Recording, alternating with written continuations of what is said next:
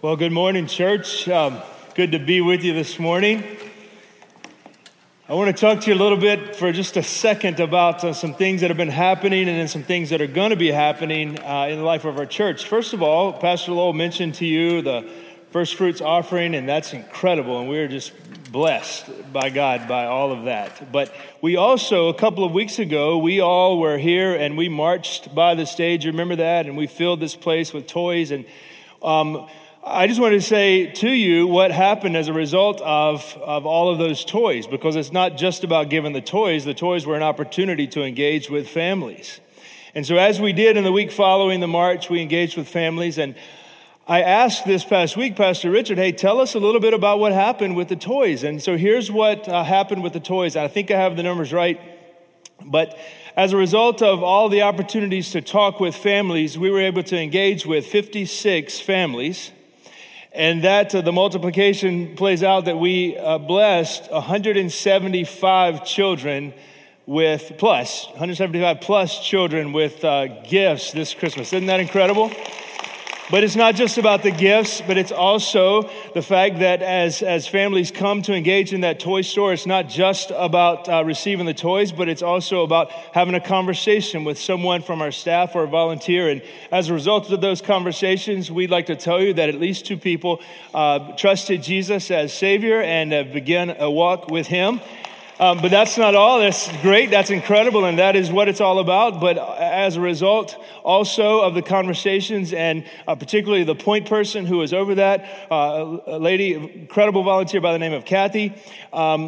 One particular young lady we know has begun a conversation to possibly get a better job situation than she had prior to coming to the toy store because of the conversations that we're able to have. And so we're praying that as a result of all of that, that we'll continue to see lives be transformed over the next few weeks. And so you continue to pray for all of those who received gifts during the toy store. And that's really what I love about our church. Is our church values families.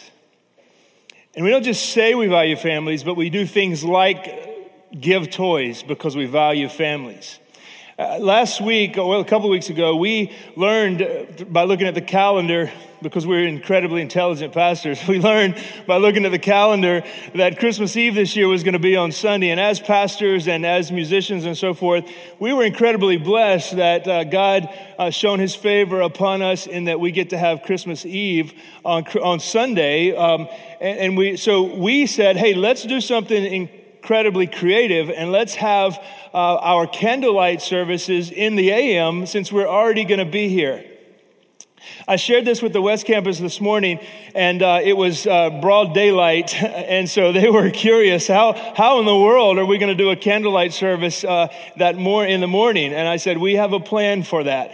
And we do have a plan for that, and we have an incredible plan for down here.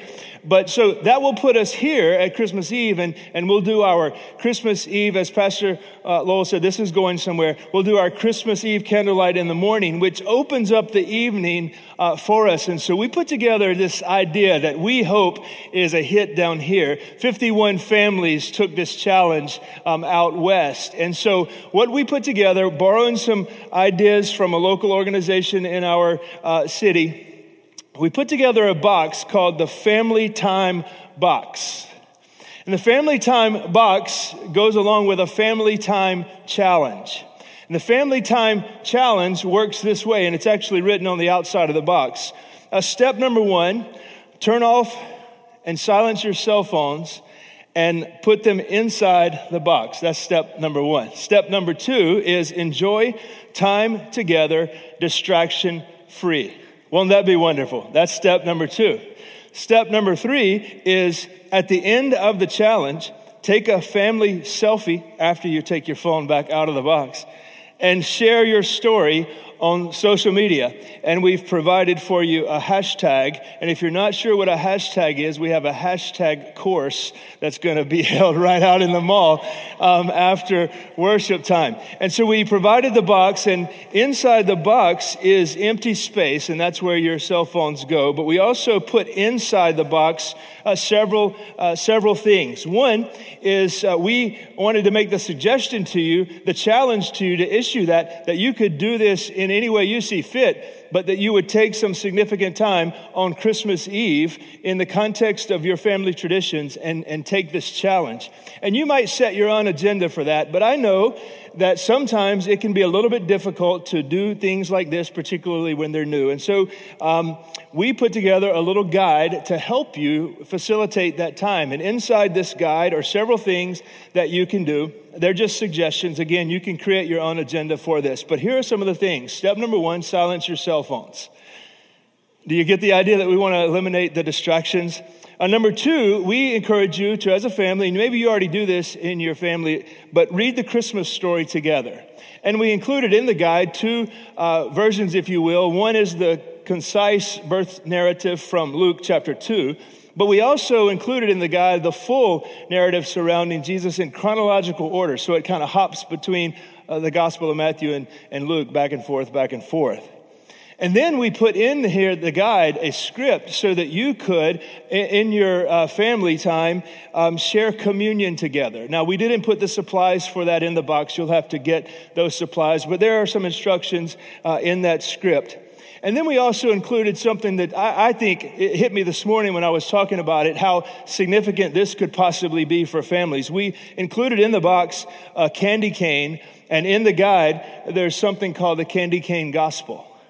And using a candy cane and the guide, you can begin a conversation with your little ones or your older ones about the tenets of the gospel, some of the aspects of the gospel.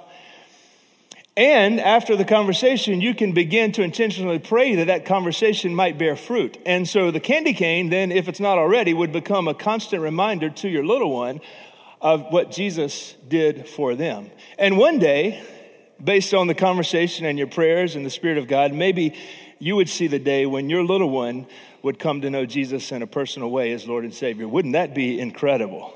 And so it's a way, if you have not done so already, a simple way just to begin the gospel conversation with your little one. Now, we put this one in for Pastor Lowell. It's how to build a marshmallow snowman. And you'll have to get those ingredients. We didn't put those in there, but there are instructions in the guide so you can build your marshmallow snowman. And we're looking forward to seeing marshmallow snowman on social media. And we want to hear about the experience of building those marshmallow snowmen, and that's included in the guide. We also included in the pack a bundle of candles because we know that Jesus said of himself that he was the light of the world.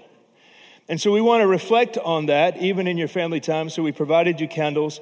But he also said that to his followers, and by implication to his followers today, that we are also the light of the world. And so we wanted to take a time to offer you a way to remember that and signify that in your family time. And so there are candles. There are 4. We did the math, 2.8 kids per family times, so we put 4 in there.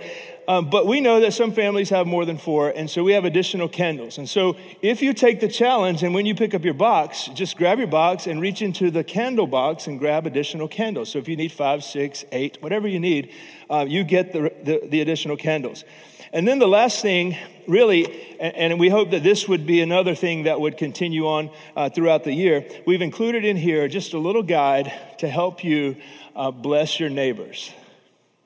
Just to bless your neighbors. Maybe one of the things is that maybe you would take your snowmen, your marshmallow snowmen, and take them to your neighbor and just say, hey, we brought you a gift, Merry Christmas. Or maybe you would bake a small batch of cookies and deliver them to your neighbor and say, hey, we wanted to tell you Merry Christmas. Or maybe you would just write a note or a card and walk over and say, hey, we just wanted to say thank you for being an incredible neighbor. Or maybe, and we put this one on there too, it's not something you have to do that night, except you talk about it as a family. It's that you would circle a date on the calendar that you as a family would commit over the next few weeks to deliver a meal to your neighbors, just to say, hey, we love you, and we wanted to say thank you for being an incredible neighbor. Or maybe you need to say, I'm sorry for being a lousy neighbor. Whatever the case may be. Just an opportunity for you to intentionally engage with your neighbors. And then finally, we want to hear your story. And so we've included instructions about how to tell us that story. Again, there's a hashtag FBDB, Family Challenge. But then there'll also be a link on our website with this graphic. You just click on the graphic. It'll open up a form. That'll be up and going by Christmas Eve so that you could open up that form and just tell us your story. Tell us about your experience. Talk about how significant it was to you and those that you love. And over the course of the week following Christmas Eve and Christmas Day, we'll be mining Facebook and Twitter and Instagram and so forth, and we'll be monitoring that website page and that form, and we'll be gathering stories because on New Year's Eve we want to celebrate some of those things as a church. Won't that be incredible? Because Christmas is indeed the most wonderful time of the year, except when it's not. And Christmas is a time where everything is merry and bright, except when it's not. And this morning I want to talk to you, and I'll come back to the box at the end of our time. I want to talk to you today about what I want to call the trouble at Christmas. The trouble at Christmas. We have a passage, it's in Matthew chapter 2. You could turn there. It's a part of the narrative around Jesus' birth and early life. It skips ahead a little bit in the story so that it's beyond his birth and he's actually a little boy, scholars tell us. And this is the account of when some magi from another place came, a distant land, came to visit the boy Jesus, and they came to worship him. But the events surrounding this story are significant. And I think that we could look and find some things in this story that might help us as a people. I want to begin by helping us think about, for just a second, a little bit about Christmas. We know as believers that Christmas is a significant time, because it is a monumental moment in history where God's mission became incredibly crystal clear. That a Savior was born. And there were people like shepherds and wise men and a Joseph and a Mary who understood the significant statement made at Christmas. That a Savior was born. The hope of the world had come into the world. But we live in a culture that has taken the Christmas story, the mission of God, and has really transformed it into something else. And the reason and the way that they've done that is they've watched our habits and behaviors. And so Christmas is now a multi-billion-dollar industry. Christmas is a multi-billion-dollar industry. Did you hear the B before that word? $billion industry. There are surveys, consumer surveys, that tell us that the average person will purchase 14.7 gifts this year. Feel sorry for the loved one who gets the 0.7th of the gift, but that's how the survey works out. Now, I know, Pastor Lowell, you've already sunk that. You've got 16 more to buy, so you're way above the average. The average person will buy that. The average family will spend nearly $1,000, in the neighborhood of $1,000 on average for Christmas. That's average, so some will spend significantly more, some significantly less. All of that translates into a figure that is astounding. It is a $680.4 billion annually industry. Wow. $680.4 billion. It represents to the retail industry nearly 1/3 of their annual revenue. Is that significant or what? And so therefore, it makes perfect sense why we see things of Christmas begin to appear on the shelves earlier and earlier and earlier. Because we have said to the retail industry, hey, we'll fund your business to the tune of 1/3 of your annual revenue. And so when you walk into a department store or a big box store or even a mom and pop store, you'll begin to see things in the month of September even appear on the shelves that are related to Christmas and the Christmas time. A $680 billion industry. That's just the retail of gifts and decorations and things like that. But I also found this cool little place called the National Christmas Tree Association. Did you know there was such? The National Christmas Tree Association. That tells us that in the year 2016, a consumer survey revealed that people purchased, you ready?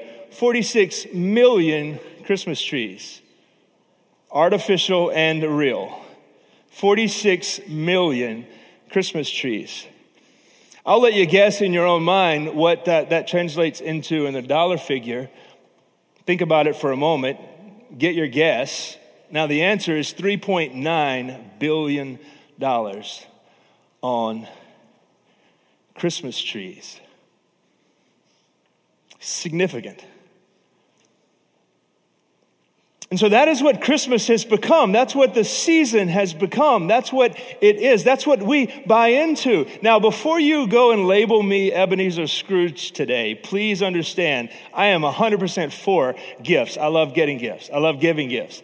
Most of my significant memories growing up were about Christmas time and sneaking into the room before my parents woke up and seeing what all was there, and then pretending to be surprised when they actually got up and we went in together. I remember it was incredible. So I love the season. I love the traditions.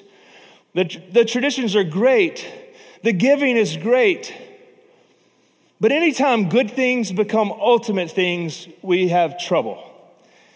And that is what has happened, is that Christmas has become about something other than the mission of God. I think that trouble arises when we have conflicting and competing agendas.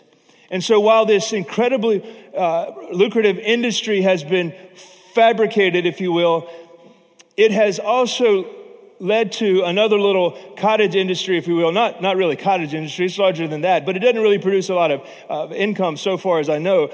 But it also leads to some other things that you can find in research if you do the research related to holiday times. And so if you were to actually take a search engine and type in the word stress and holiday, you would get a profound number of results.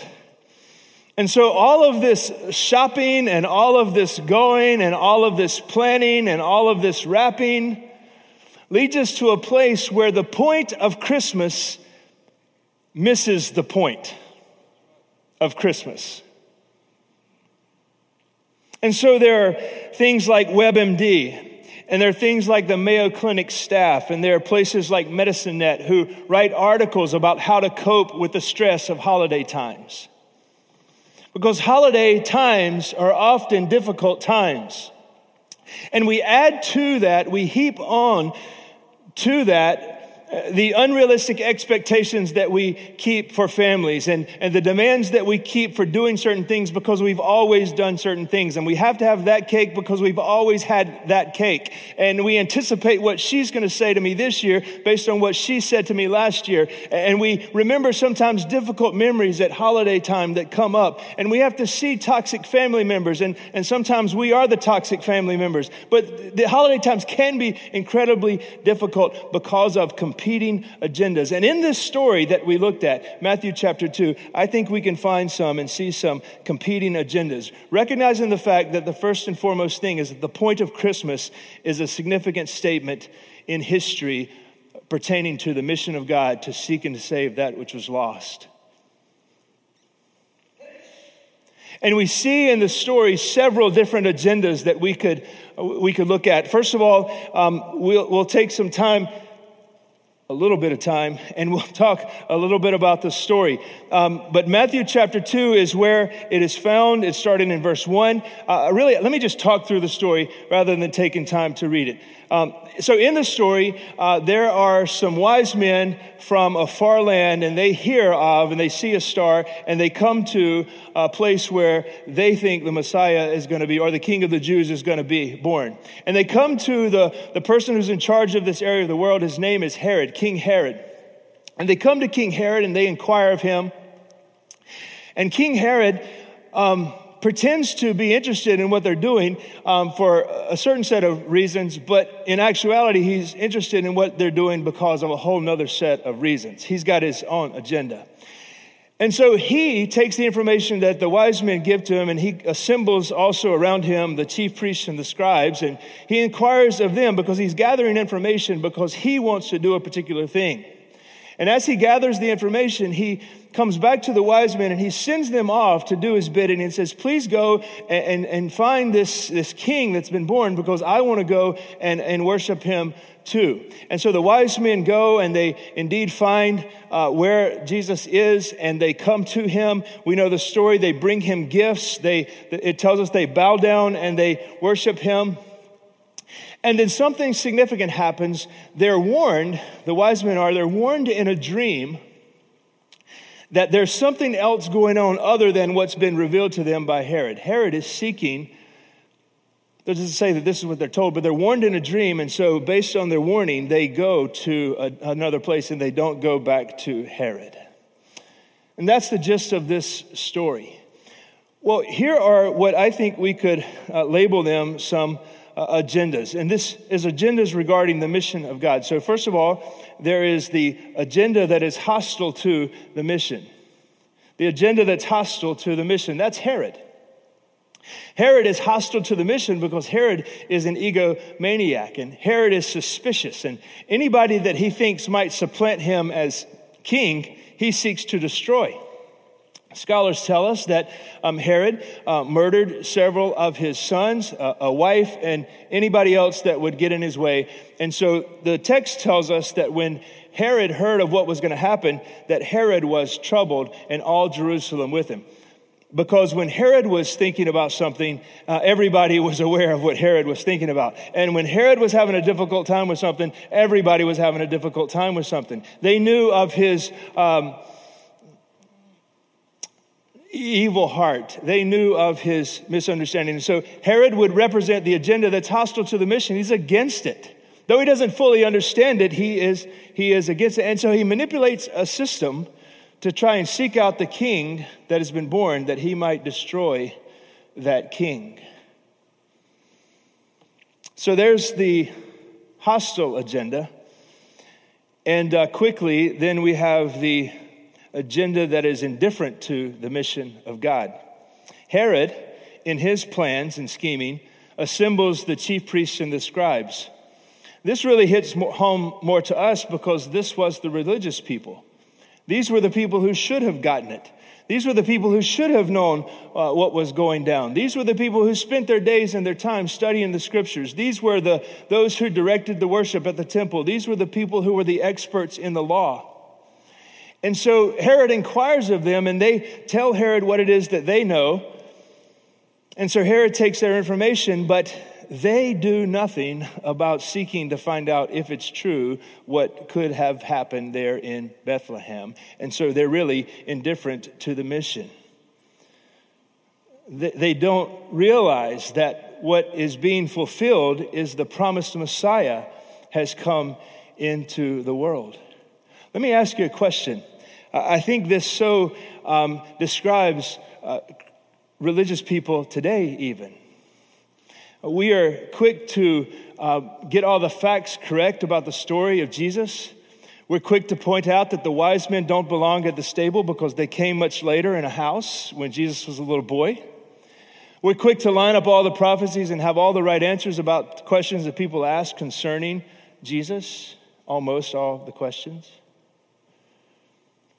We're quick to attack people, so to speak, in an offhand sort of way when they say happy holidays and we say back Merry Christmas. We have a verbal volleyball match that happens. You check out at the store and they say happy holidays and you say Merry Christmas. How dare you say happy holidays to me? And we absolutely get all up in arms when somebody refers to a green evergreen tree as a holiday tree and not a Christmas tree.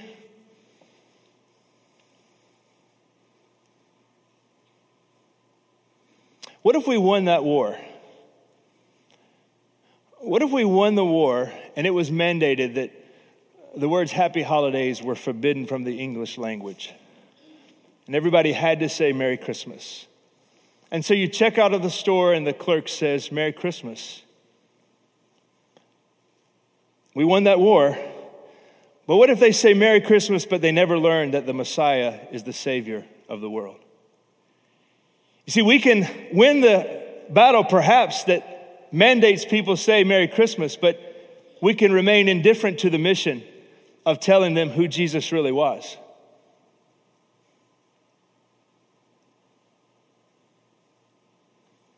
We can have all the facts right about the Christmas story, and the fact that the chief scribes or the chief priests and the Pharisees missed it so badly tells us that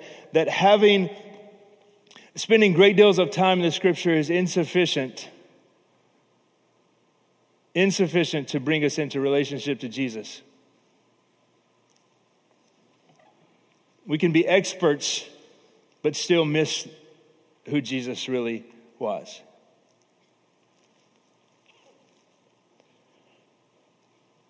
We can remain indifferent, but then there's also the kingdom agenda. There's God's agenda. We see that in the encounter with the wise men. I need to back up 1 second, because I think I just said spending time in the scriptures is insufficient to bring you to saving knowledge of Jesus. That's not at all what I meant to say. At all. Absolutely, we can be saved because we read the scriptures. How did I mess that up, Doug? Wow. We can have all the right answers. The point is, and not engage in the mission. We can know all about Jesus and never tell people about Jesus, and we've missed the mission. That's what I meant. So finally, there's God's agenda. Really, God's agenda is superintending all of this. We find that as the wise men go on to where it is that where they find the boy Jesus, we find that in the passage it tells us that the star that they had seen and they had followed rose and went before them. Scholars tell us that this was not just some supernatural event or some cosmic event, but it was divinely directed by God to bring the wise men to the place where Jesus was. John Piper stated it this way. He said that God wielded the universe to signify the place where Jesus was. Wielded the universe. The heavens declared where Jesus was, and the wise men followed. So God is divinely directing these foreign people to the place where Jesus was, and these foreign people come to the place where Jesus was, and it says that they fell down and they worshiped him. Now God, knowing everything, understood quite well what Herod's agenda was, and that the chief priests and the scribes were really indifferent to what was going on. And so he warns the wise men to go a different place. And later on, we find that in response to what Herod's going to do, because he's been tricked and the wise men didn't come back to him, it tells us a little bit further that he ordered the massacre of all the babies born 2 years and under in that area of the world. And so the wise men are warned in a dream to go a different place because God will accomplish his mission. We can remain hostile to the mission. We can remain indifferent to the mission, but God will accomplish his mission. God wins in the end. Even though there are conflicting agendas that leave us all troubled and leave us depressed and anxious and stressed out after the holiday season, if we really would just take a moment and realize that Christmas is not so much about the parties and not so much about the gifts and not so much about the lights, not so much about the trees, but it's about hitting the pause button and just recognizing that at a moment in history, God spoke clearly in his Son and sent Jesus as Savior of the world. What would it look like if we stopped being hostile? And what would it look like if we stopped being indifferent? And what would it look like if we said, hey, God's going to accomplish his mission. Let's get in on it. Here's what I think it might look like. I think it could possibly look like families just saying, hey, this year we're going to hit the pause button and we're going to spend some time reflecting on who Jesus is and what he has done for us. Distraction free. And we're going to take some time to bless our neighbors and enter into a relationship with our neighbors. if you have not done so already. And I believe that if we could get in on what God is going to do anyway, if we could get in on that, what it might look like is what we have said for several months now, that there might come a day where there's no place left in our city and the places we live and work and play that has not heard about Jesus and had the opportunity multiple times to respond to the gospel. It could possibly look like that. If we set aside other agendas and said, hey, we're just going to get on the same page with God's agenda and we're going to get on down the road in telling people what Christmas really means. That Jesus is the Savior of the world. And if you'll place your faith in Jesus, you'll be forgiven of your sins. And one day, regardless of what happens here on this earth, one day he's going to come back and receive his people to be with him. What if we took the challenge to say we're going to set aside all the other agendas? This year, maybe we're going to fight against the system and not feed this $680 billion industry. I know you already have a Christmas tree probably, and Pastor Lowell's buying 16 more gifts. That's okay. But this year, what if this year we don't let the point of Christmas miss the point of Christmas? You with me? And I believe what great stories we would see come out of this. That we would not let the point of Christmas this year miss the point of Christmas.